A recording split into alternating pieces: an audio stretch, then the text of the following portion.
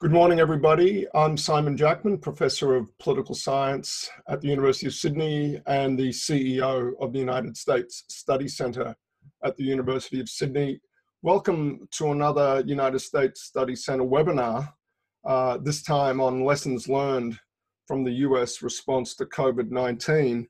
And today, it's a great pleasure to be joined by Professor Raina McIntyre, who is NHMRC Principal Research Fellow and Professor of Global Biosecurity at the University of New South Wales, where she heads up the biosecurity program at the Kirby Institute.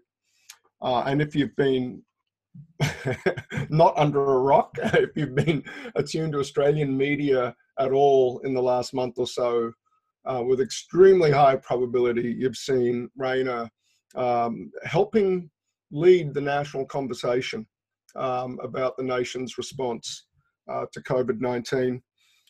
It's so in Raina's research lane that we were just so excited when she agreed to give us some of her precious time for this webinar this morning. Raina's background is in epidemiology, vaccinology, bioterrorism prevention, a good dose of mathematical modeling, holding all of those things together, genetic epidemiology, public health, and clinical trials with respect to infectious diseases. Raina is also a dual specialist physician, and as you heard with that recitation of her research interests that run all the way from epidemiology back through the mathematical modeling that holds all those diverse parts of her research portfolio together.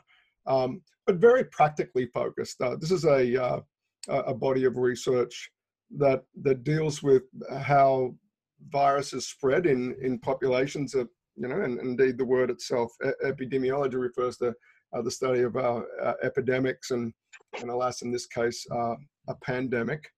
What we thought we'd do today is draw on Raina's expertise to help us look at the way both the progression of the pandemic in the United States compared with Australia, but also the nature of government responses in the two countries, and some of the challenges that poses, not just for the policymakers, but also for public health professionals, but of course, the publics in both countries.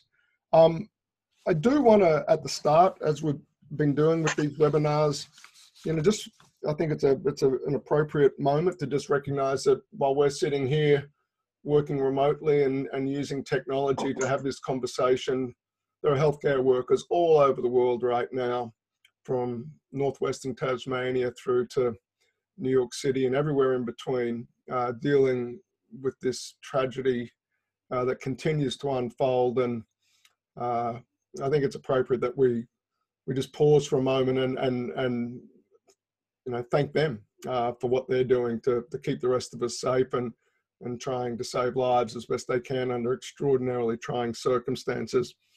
And the other opening note that I'll make is when it comes time for live questions, if we could keep those very short. The way this works with this technology is that we've got two of our events team are literally parsing the questions as they come up in a chat window, and they in turn have to get those to us, and the less text the better. And so if this were a traditional in-person event, I'd say questions, not comments, not speeches, please keep them short, and that's especially valuable in this context where trying to sort through sometimes the sheer volume of those questions becomes a little bit of a burden and can really slow down the event, particularly in the last 15, 20 minutes or so, when we're really trying to make sure the more interesting and the more relevant questions from the audience do get asked. So thank you in advance for that. That's enough from, good morning, Raina. Good morning, Simon. Hey, thank you again for doing this. I can't imagine the demands on your time at the moment. And so I thought we might start off by, Mara, I think we might just take a quick spin through this slide deck that we've got. And perhaps it's a great, I think, point of departure to kick off the conversation. If we could move, well, there's a little just a teaser for some of the work we're putting up on the US Study Center website at the moment. The research teams are producing a ton of work at the moment that I'm enormously proud of, and I think there's a tremendous amount there for Australian audiences looking, for instance, at the way the economic response to the crisis is unfolding, Australia vis-a-vis the US, the way that the US military is being deployed, and indeed an early piece that we commissioned from Leslie Russell, looking at the way in the two countries, how our elderly populations are especially vulnerable to COVID-19. But I want to dive in on a set of analysis that Zoe Mears, one of our data analysts and visualization specialists out at the center, has compiled from public sources, just demonstrating kind of how this pandemic is unfolding literally by the numbers in the two countries. Like everybody else on the planet, we've gotten used to seeing quantities plotted on a log scale here, but the two lines here show just the prevalence, the trajectory of prevalence over time on a log scale. This is normalized by population, so this is cases per million of population. And I guess, Raina, the first thing that jumps out is that so-called flattening of the curve in Australia. That's real to your way of looking, your professional eye? Yes, I think so. And I think it's largely the impact of the travel bans that were implemented between the 5th and the 10th of March. So that was the second tranche of travel bans against Iran, South Korea, and then Italy. Generally, you see the impact of interventions 2 to 4 weeks after they're implemented. So what we're seeing there from about the 23rd of March is probably the impact of those travel bans. And we know that over 60% of cases we were seeing in that period were imported through travel. And I guess that leads sort of to to the obvious question. You see the case count there, 255 per million population versus, what is that? That's about 1,700 in the US. That's a dramatic difference. And I guess the thing about the US, Raina, is that we are not seeing that curve starting to, it is less steep than it was, say, a month ago, but it is not as shallow a curve as I think anybody would like to see.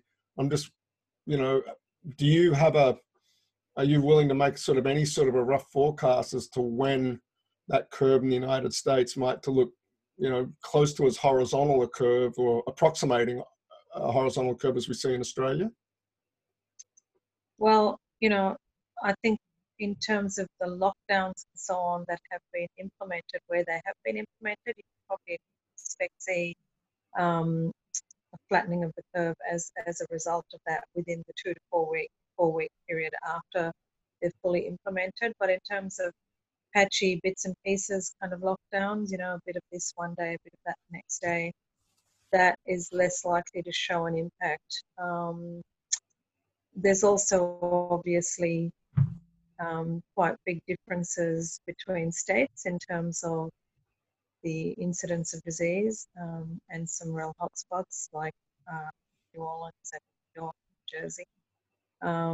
It may take longer for those hotspots to show a flattening of the curve. Sure.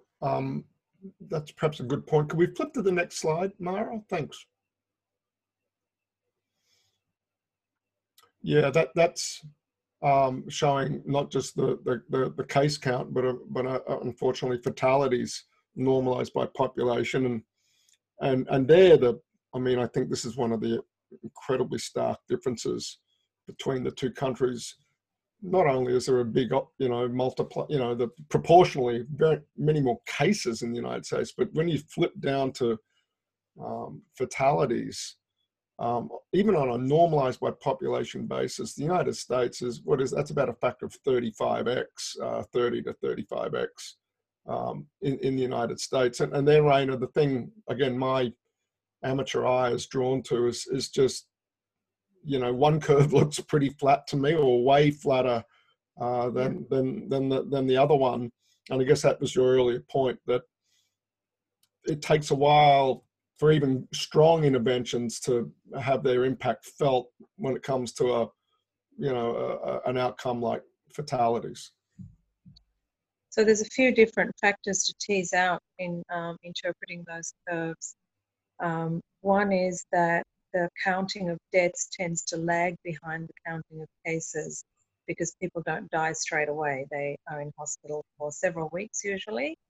And you generally find in any country that the case fatality rate increases over time for that reason. The second thing is that the case fatality rate, the real case fatality rate, is influenced by your ability to provide intensive care and ventilation for patients.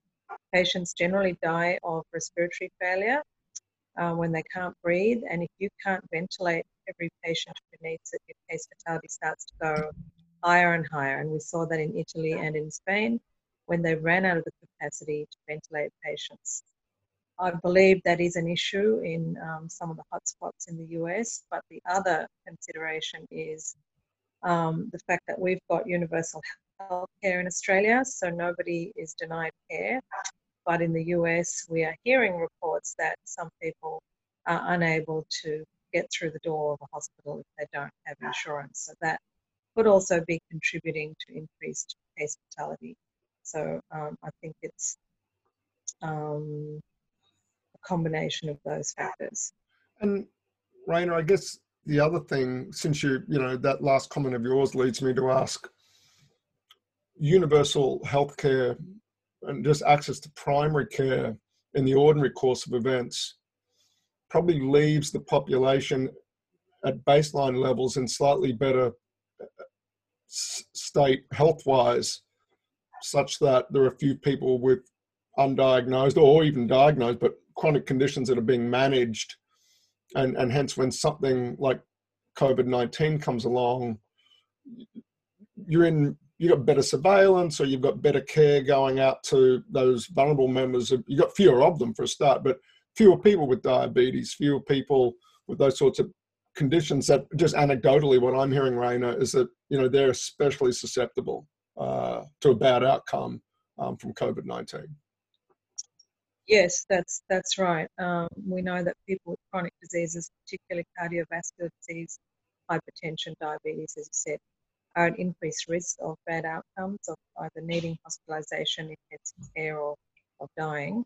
But I think I've just seen some data as well from the US suggesting that the rates of death from other diseases is also going up. There's quite a spike in rates of death from other causes, and that's because, particularly in the hotspots, all the hospitals have become essentially COVID hospitals. So all the beds are occupied by COVID patients, and there's no capacity to treat other urgent medical conditions, and that's one of the problems that have been seen in all the countries that have had severe epidemics. That's a telling and incredibly sad point, and helping to make real, I guess, this statement that a lot of us are hearing, what it means for your healthcare system to, quote, get overwhelmed. I guess that's one of the things that happens. It's not just the COVID cases, but it's all the other people that would ordinarily be seeking care that can't get it, and perhaps headed to a far more dire outcome than they would otherwise. That's a sad but helpful observation, Raina. Thanks. Not to mention also, if I can add, the impact on healthcare workers in both the US and the UK we're seeing, and in Italy and Spain, in China as well, we saw healthcare workers dying, getting infected and dying. So that also affects the ability to treat people with any other medical condition, because if a substantial proportion of your health workforce is off sick, there's a limit to how much they can manage other types of medical conditions. In the Sheffield Trust in the NHS in the UK, they tested all the health workers and found that 1 in 5 were infected with COVID-19. That's just phenomenally high. And we've also seen specialists, more senior doctors dying, because they're older in the US and the UK, and they're generally from other specialties. Because if you're working in urology or cardiology or some other field, you're less likely to be able to access proper personal protective equipment. and you're more at risk in a way. Wow. That's bleak, but thank you for sort of shining a light on that side of it, Raina. Thanks. Mara, could we keep moving? I just want to.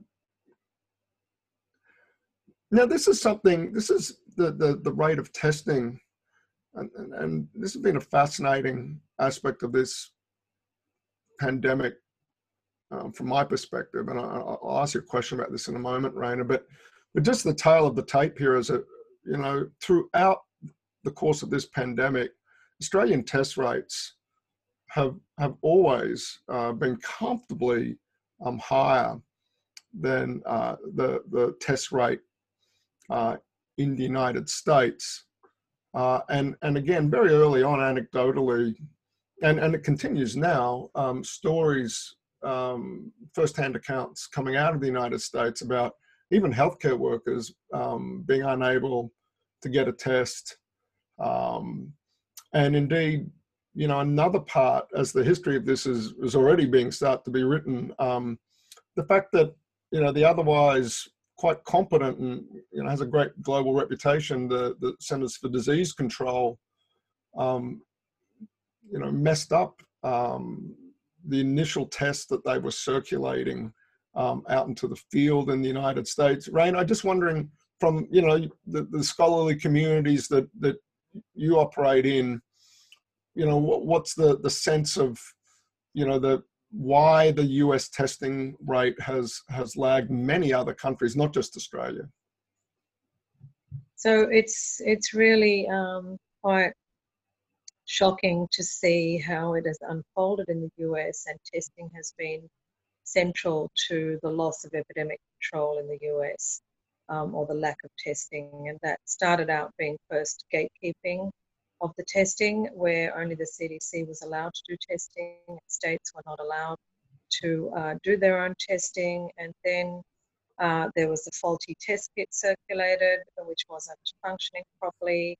Then when states were allowed to develop their own tests, and there were so many research laboratories, who had the ability to develop new tests, there were lengthy delays through the FDA in getting those approved. And so there were just obstacles at every stage. And meanwhile, over a period of a couple of months, the epidemic was continuing to spread. And if you can't detect cases because you can't test, you've got no idea how big the epidemic is.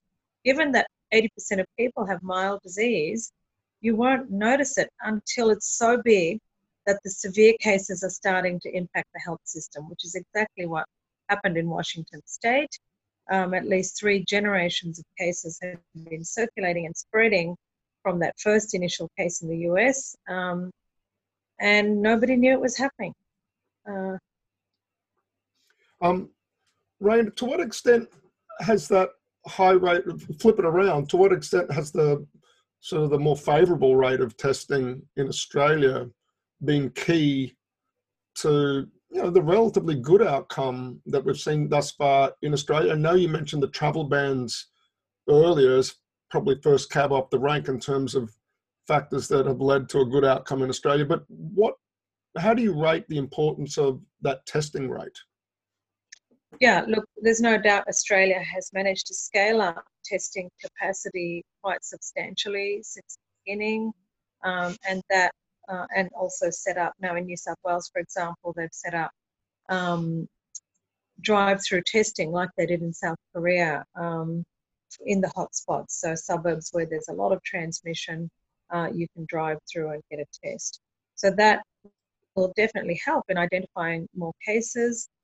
However, both one thing that the Australian and the US testing protocols have in common is that they are restrictive protocols. They only limit testing to people who have symptoms.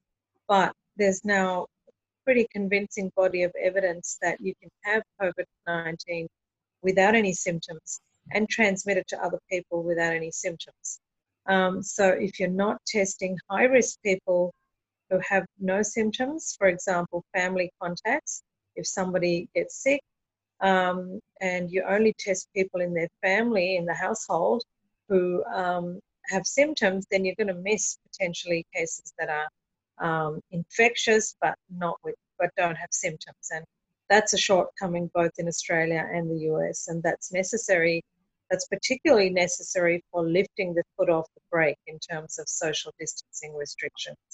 If you lift the foot off the brake, you absolutely have to expand testing capacity vastly to be able to detect every new case. Otherwise, you're just going to see a straight up, jump in cases again. Raina, what's the impediment to really dialing up testing capacity? I know early on, and again, I'm not a specialist, but you'd read in the media reports on shortage of some of the reagents needed to do test through to things like there just aren't enough nasal swabs in the United States. What are the impediments to really dialing up the rate of testing to get us up to that sort of literally on-demand mass testing people, several, coming back and retesting people, weeks, months later? What are the impediments there? So in the US, I think there have been some logistic impediments, like the FDA blockages, things getting held up in the FDA. And, I read how one lab in Washington State had emailed their application to the FDA and they got a response saying, no, you need to actually post us a CD disc with the data on it so ridiculous kind of obstacles being thrown at people. And it took by the time they realized, what a cost that had come at in terms of allowing the epidemic to spread. It was too late. There were already massive epidemics in several states. Now, the US of any country has the infrastructure to scale up testing massively. It's the most technologically advanced country in the world. There are lots of really high quality research laboratories and commercial infrastructure in terms of companies that can do the testing at scale. And, at some point in the last few weeks, I think sometime in March, the US government started working with Roche and another company to scale up testing, but there's yet more companies that could be contributing to the effort. So the technical ability is there in the US. One of the other problems, of course, is the supply chains, and that we've become so globalized that everybody depends on supplies from other countries. In the case of swabs, a lot of it comes from the northern part of Italy, which was so hard hit itself that that impacted the ability to get swabs from other countries. And I think we all need to reflect on our domestic manufacturing capacity. And many commentators have said we need to go back to a wartime kind of economy where people who are unemployed or unable to work because of the social distancing restrictions are redirected towards work in essential industries around healthcare and medicine. So, making swabs, making ventilators, making respirators and masks. This is what we need. And the US, more than any country, has the capacity to do that. I want to come back to the supply chain issue a little bit later. But it crops up in so many places here.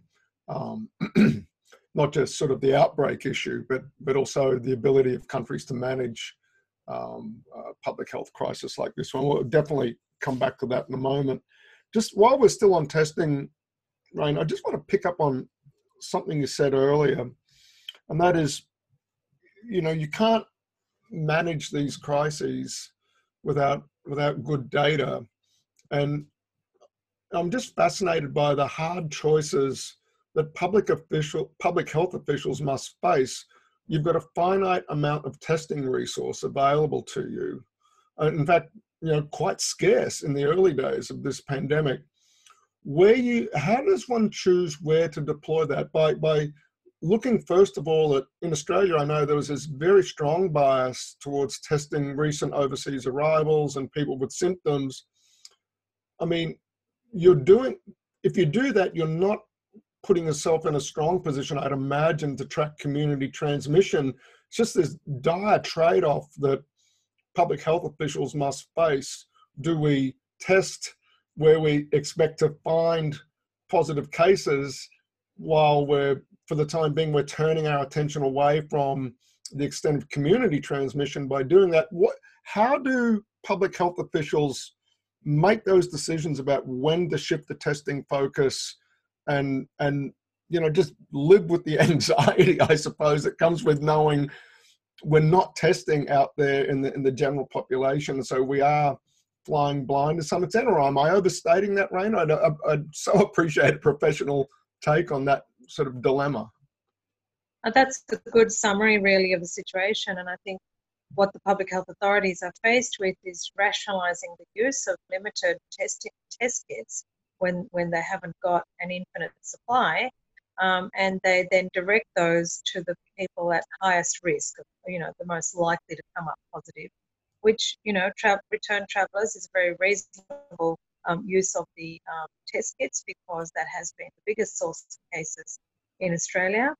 But as you say, you can then have undetected transmission in the community that's growing silently, because the majority of it is still mild, and you're not going to realise how much there is out there in the community until it's so big that 20% of severe cases starts impacting the health system. Right.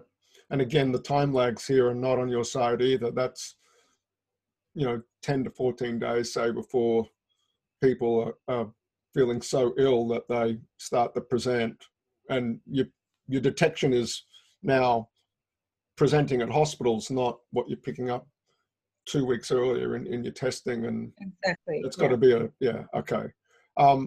I just something I've been puzzling through as a statistician in my work life, working in entirely different fields. I just find that side of it, of this, how you deal with that devilish problem, among many devilish problems, but you don't know what you don't know, and I can't imagine the sort of the anguish it must cause people who are charged with managing this crisis. Mara, can we slip to the next slide, please? Or skip to the next slide.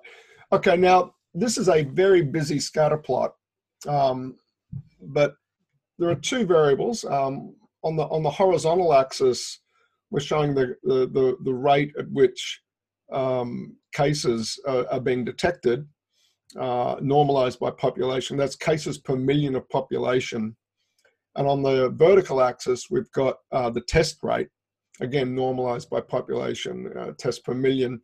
And the red dots are American states, and the blue dots are Australian states. And I find, look, it's a busy scatter plot here, but it really does a superb job, I think, of highlighting, the differences between both testing and prevalence in the two countries, and also highlights just how dire the situation is in New York and New Jersey. And Raina, I look at New South Wales there, perhaps it is the jurisdiction in Australia with the highest known prevalence rate of any Australian jurisdiction. And there are only two US jurisdictions that I can see, West Virginia and Minnesota,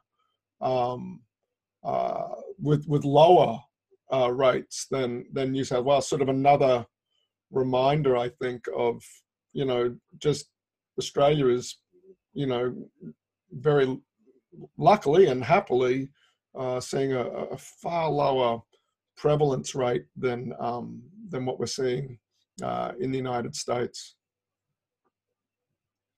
And I guess the other thing, Raina, is out in the far right-hand side of the graph, we see the two really distressing cases, New York and New Jersey. And I'm just wondering if there's anything that your professional eye sees in these data that you might want to draw attention to.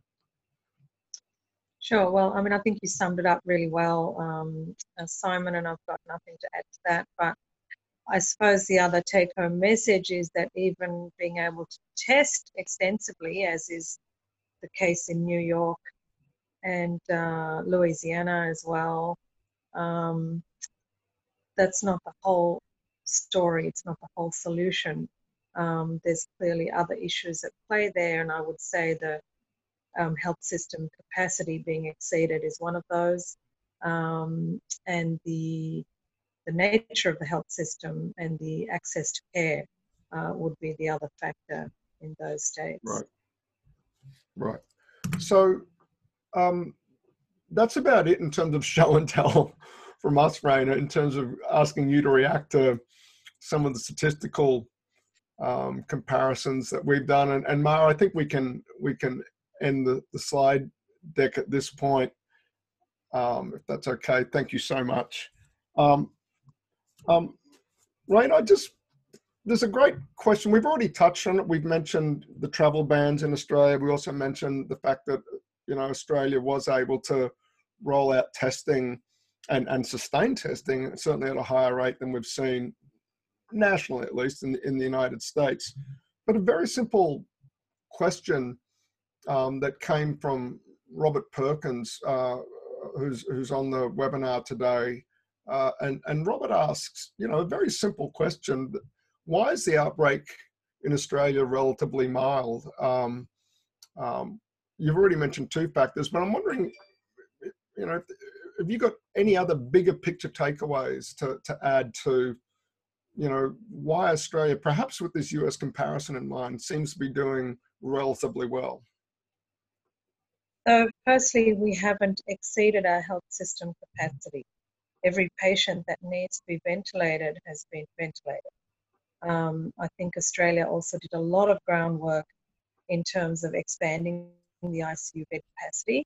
There was a nice paper in the Medical Journal of Australia from the Australian New Zealand Intensive Care Group, which showed that they expanded ICU beds by more than 100% and ventilator capacity also by more than 100%. So there was a lot of planning and work that went into ensuring that we don't get close to that tipping point where we exceed capacity. The other thing is, I suppose, you've probably noticed over the last several weeks that the case fatality rate has gone up, and that's that factor of the deaths lagging behind the cases. So the final case fatality will probably be similar in every country, except for those which ran out of ICU beds, which will be much higher. So I'd expect it to end up around the 2 to 3% mark. Otherwise, I think Australia has a very strong response in terms of border control, an early and strong response, and that has you might remember we also those initial groups of evacuees from Wuhan, they were quarantined on Christmas Island. At the time, there was quite a bit of consternation about that, but those were all important moves that were done, which reduced the impact early on, whereas in the US, what we saw was sort of some missed opportunities that allowed the epidemic to grow from the very early stages. One thing, again, a bit of amateurs like myself sort of talk about the fact that Australia is largely, inner city Sydney and Melbourne, notwithstanding Brisbane to a lesser extent, we're a suburban society. I'm wondering, this population density and the way people live, is that, to what extent you see that as a contributing factor at all? Definitely, with any respiratory transmissible infectious disease, the rate of transmission to other people is influenced by population density. So the more dense the population, the more transmission there is, and that would certainly be the case somewhere like New York City, for example, and could explain why somewhere like Arizona, for example, is less affected, much more open plan living, spaced out living, etc. Having said that, we do have a lot of dense apartment style living in Sydney and Melbourne particularly, and that poses more of a risk for transmission. I'm wondering, I might switch gears now, and when people say, or when people are working in public health, I want to come to the public part of that, and that's where science meets government and politics and policy. And I'm just thinking, we've had so many questions on this from people tuning into the webinar today. And that is, I'm just wondering, as you look at the response in the United States, state and federal coordination or lack thereof, and contrasting that perhaps with the Australian case. Before we started this morning, Raina, we were both mentioning we'd read that news report in the United States that a loose network of American governors, largely from the western part of the United States, are starting to talk to one another about when they might, start to lift social distancing measures. They might coordinate with one another on that, and what that might portend for state-federal cooperation in the United States. And again, just abstracting away from that perhaps a little, Raina, how important, cooperation across levels of government is in pandemic response as a more general matter, perhaps. It's absolutely essential because, epidemic infectious diseases don't respect political boundaries or other types of preferences, and you can't afford to have a kind of, piecemeal approach when it comes to pandemic diseases, because they will end up, affecting everybody across all kinds of divisions. And the more you can work together in a coordinated way, the better the prospect of controlling it. That applies globally as well. This is a global problem. It's not time for, blame game and, hostilities to escalate between China and the US, for example. It's in everybody's interest to control it and to develop a vaccine and to kind of mitigate the toll that it's taking on so many countries. I don't know how closely you're tracking, state by state responses in the United States, but Ashley Brinson from the Warren Center out at the University of Sydney wonders, have you looked at the leadership of certain American state governors and thought they're doing a better or worse job than others? As Ashley asked, which governors win a gold star and who gets wooden spoons? You don't have to be quite that pointed, but I think you see where Ashley's question is going. Yeah, I think each governor is in a different situation. So some are faced with much more challenging circumstances than others. Obviously for places like New York and Louisiana, etc., it's a much more difficult situation. So it's a bit like comparing apples and oranges, I suppose. Sure. But I think we've seen the same thing here. We've seen different responses in Victoria and New South Wales from what's recommended federally. Victoria went ahead and decided to close schools, despite the federal government saying keep the schools open. So I think federalism has its unique challenges, and you'll find states doing what's in their best interest. It's interesting. There was an article by Chris Ullman in one of the Fairfax papers, maybe last month, maybe 6 weeks ago, talking about lessons from the 1919 pandemic in Australia. It came about a year later to Australia, so it was 1919. And they're exactly the same issues we're seeing today played out then, where, Victoria was blaming New South Wales and New South Wales was blaming Victoria. The states all shut their borders to each other. People were getting fined for not wearing a mask out in public. So it's quite interesting that, we still need the same kind of measures to control an epidemic.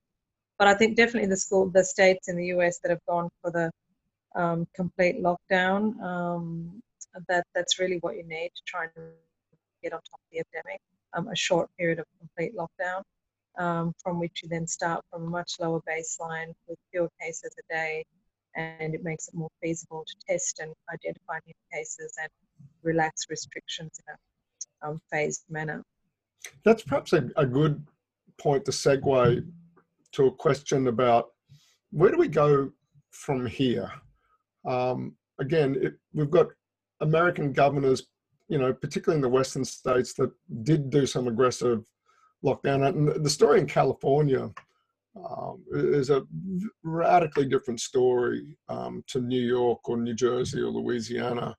But coming back to Australia, with each passing day where we've got a low, in New South Wales, single-digit number of new confirmed cases, the pressure on governments to ease up on, very dramatic lockdown arrangements, on the one hand. On the other hand, there's no vaccine.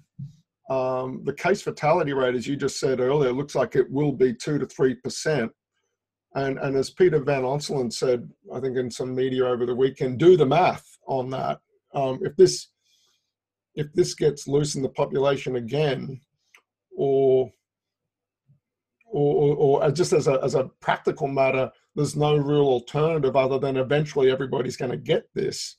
Where are we exactly? How much solace should we take from those low case counts we're getting, and what might they portend about when public health officials and governments are going to be comfortable easing up on social distancing measures? Yeah, look, it is good news that we have flattened the curve so well, and but I think the impact of the social distancing measures that we've implemented are not yet seen. We'll need to watch over the rest of the month to see if there's a good impact from those, or whether there's a resurgence of cases due to community transmission that hasn't been picked up. But it's a numbers game, I guess, a risk analysis approach where you look at the incidence of disease, and when it's low, you can think about easing restrictions, but you have to be able to test extensively. So even though we've done very well with testing capacity, it needs to be expanded even more. So the two things that need to happen to allow easing off of restrictions so that you don't get a massive uptick again are, one, to allow any doctor who feels that someone should be tested to test. At the moment, that's not the case. There are doctors in hospitals, general practice, who are seeing patients that they think have COVID, but they can't get a test. And the second thing is, with the criteria that we have at the moment, which is things like close contacts, return travellers, someone who's within a nursing home or another closed setting where there's an outbreak, we just expand all those same criteria to include testing of people without symptoms. Those two things will enable lifting of restrictions to be done safely without risking a massive uptick again. But it's going to be a balancing game, and a very carefully managed strategy until the day comes when we can vaccinate people. And I don't think there's any real choice between lives and the economy. It's just a fallacious argument.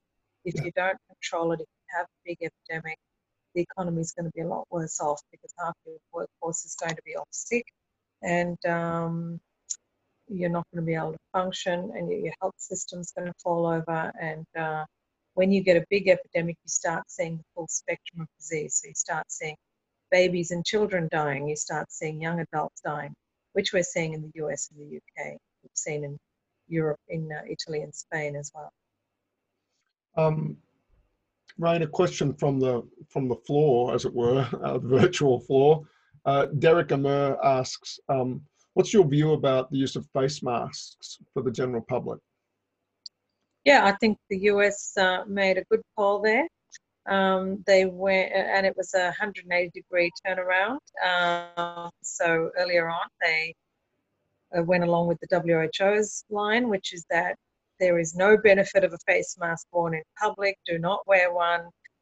You should only wear one if you're sick, which is a bad message, because firstly, it kind of suggests that if you're sick, you can put on a face mask and run around in the community, which is the worst thing you could do. You should stay at home if you're sick. But there's actually more research evidence, randomized controlled clinical trials on the use of face masks by well people than there are by sick people. So actually, there is evidence to support the use of face masks in the community. In the US, of course, they've recommended cloth masks so that we don't run out of supplies that are limited for health workers. But the principle is that because there is asymptomatic transmission, there's two benefits from universal face mask use. One is that somebody who's sick and doesn't know they're sick because they don't have symptoms yet may be prevented from onward transmission. And someone who's well can also be protected from inhaling contaminated air. Both on testing and on PPE, both for healthcare workers and the mass public, as we were just talking about. I mean, a lot of roads come back to supply chain questions, Raina. I definitely want to sound you out on that.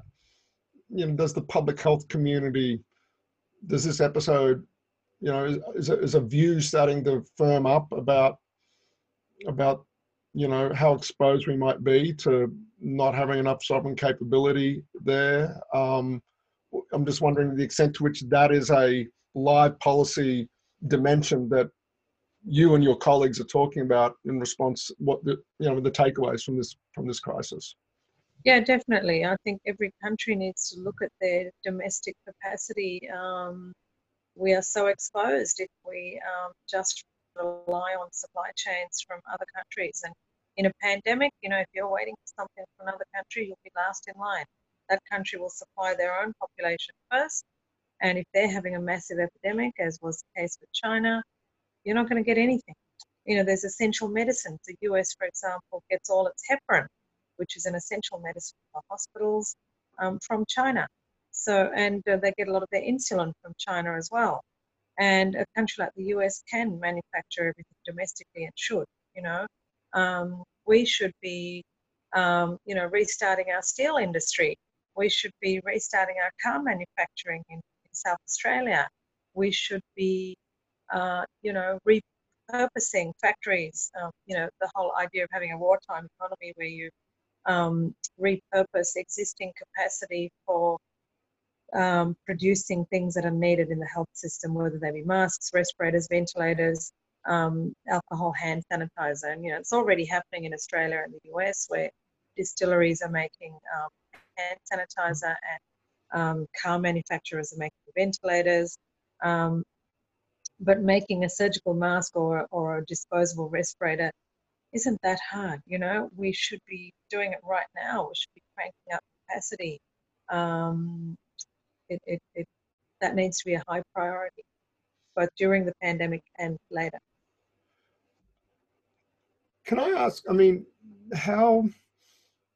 these data that we've been getting out of Australia, the last couple of days, weeks in particular, so that, you know, that dramatic flattening of the curve here, is there a sense that we're through the worst, or the worst is still yet to come, that the Southern Hemisphere winter is another opportunity for the virus to really surge again in Australia? Do you have a professional view on just where we are at this point? I think it's too early to call it. Just look at Singapore. You know, just a couple of weeks ago, everyone was citing Singapore as the example of being able to keep the schools open and have a fantastically successful response. Well, they've just lost control of the epidemic. They've been forced to close the schools in a much worse position than they would have been if they'd closed them earlier. You know, while we don't have a vaccine and while the majority of the population is non-immune, it's always going to be a risk. And I think there is probably community transmission that we haven't detected. It's not of a magnitude that's great enough to see the impact on the health system. And particularly if we keep schools open, for which there seems to be a determination in some quarters, it's going to, you know, we're not out of the woods. Okay. And do you have a view on, there's the testing for active virus, but there's also relatively recently, in recent weeks, I've been reading a lot about tests for antibodies, the presence of antibodies. Um, how helpful would that be? And B, is it reality or still just straight out of the lab and not ready for prime time yet?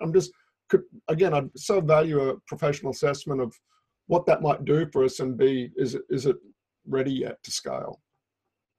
Not ready at scale. I think maybe China and Singapore were the first to develop antibody tests. Other countries, including Australia, have developed antibody tests, but they're not commercially available yet. Um, the technology is there to make them commercially available at scale. But I think we need partnerships with commercial companies rather than research labs, beavering away for months and months at a glacial pace, trying to get things going. You need partnerships with commercial companies that can do it at scale to get these tests out there. They're good for identifying if someone's being exposed to the virus. So if you want people to go back to work, that will be a good test to do to find out if you've been exposed and you're safe to go back to work. It's also useful for understanding how wide the transmission is in children and young people, where we don't really know. Well, we do know it's widespread in young people because most of our cases, the biggest age group is the 20 to 40 age group in terms of cases we've seen in Australia. So in terms of understanding population transmission patterns and susceptibility in the population, serological data is really important. But for the immediate, it could be useful for diagnosis as well, but it takes probably a week or even a bit longer to become positive, so it may not be positive early on in the illness. Right. So, but that would be again, so many times, Raina, in the conversation, you've come back and so many questions I'm looking at are asking about the test rate. It just seems to me so many roads lead back to that in your view, if I'm characterizing your view correctly, that in the absence of a vaccine, before you could ease up on social distancing, you just need that technology to be able to engage. Yeah, okay. I guess the other question I wanted to ask is, again, this is where, again, that earlier question about science meeting policy. When you look at the policy architecture, say in Australia vis-a-vis the United States, for rolling out responses, for engaging the scientific community and bringing people in, how would you score Australia? How would you score the United States? What parts of that policy architecture are we is good, could be improved? And again, we're a US study center, so I'd really value if you had any insights about the Australia-US comparison on that dimension. Yeah, so we have some similarities being federalized systems with that tension between states and federal, and in both countries we've seen some differences in policy in federal versus state. We've now seen these coalitions of states forming in the US, in the West and the East Coast. And we haven't quite seen that in Australia, but we're a much smaller country, I guess. I think the US has things like the National Academies of Science, which is also really important. We don't really have an equivalent here in Australia. So the NAS puts out, synthesizes evidence and pulls together expert panels and helps shed light on really controversial issues like what's the best personal protective equipment for health workers. So I think that does help guide policy, but you still get a lot of disagreement between experts on various issues of policy. I think, I'm back to the testing again. I think there were some big weaknesses in the policy in the US, the gatekeeping. The policy that CDC was the only one allowed to test was incredibly costly. That just resulted in, loss of control of the epidemic in the US. Right. So Michael Goodman asks, just in response to that, Raina, I'm thinking Australian Academy of Science or CSIRO, are those. And again, there is a standing body, this in Australia, the group of health ministers, federal and state health ministers, and my sense is docked into that. There's a working group on pandemic response as sort of part of that standing infrastructure in Australia. But on the other hand, we don't have a CDC in Australia. Would that be, should CSIRO have that, mandate as well? So we see the more typical command and control in set up in the States, which do have operational response capacity. At the Commonwealth, there isn't the operational response capacity that, say, a national CDC would give you. And so correspondingly, you don't see the same command and control structure, which you need. This is a disaster. You need a disaster management framework to respond to a disaster. And in Australia, we've got it at the States, but not so much federally. That's just an observation in terms of the way, sure. The structures that are there at the moment. Sure. Hey, our time is starting to run a little bit short. There's so many great questions have been coming through as we've been talking. A number, Raina, and I've definitely got to ask you about this. What's going on regionally? Here we are, we're a US study center, and we've been talking a lot about the Australia-US comparison. But to our near north, we've got Indonesia, we've got PNG, we've got, what's happening in Africa with the pandemic. What's happening in countries with less state capacity of the sort that we've just been talking about, policy architecture and all the rest of it. Just, again, the view from the field, you and your colleagues, what you're assessing with respect to these other less developed countries and what's happening and the longer run consequences of those states having particularly perhaps bad experiences with the pandemic. Yeah. So from a global health perspective, the pandemic has to be controlled everywhere. There's no point controlling it here and it's raging all around us. That's not going to make it easier for us. The Pacific is particularly at risk because of weak health systems and weak capacity for diagnostics and surveillance of disease. So I think that's an important part of the Department of Foreign Affairs and Trade portfolio. We do have the Centre for Health Security in Australia, which is a DFAT funded organisation, and I think they would be focusing very much on helping the Pacific with their preparedness. We do have WHO in the Pacific as well, trying to help countries with their preparedness, but countries like PNG have particular challenges. They've, got geographic challenges in terms of very inaccessible areas, issues of instability and violence as well that could come into play. And then we look at a big country like Indonesia, also an archipelago with multiple islands, and the actual, we did a exercise of called Pacific Eclipse in the US at the end of last year. We looked at particular challenges of infectious disease control in a pandemic in the Pacific, and you've got so much undocumented travel between islands. People, move around on their boats between small island nations and between islands within a nation. It's very difficult to control. And I think that is a unique challenge in the Pacific. You've also got, the US and China with a footprint in the Pacific. It's geopolitically an important region as well. Right. Look, we're just about out of time. That's been an hour and it goes extremely quickly.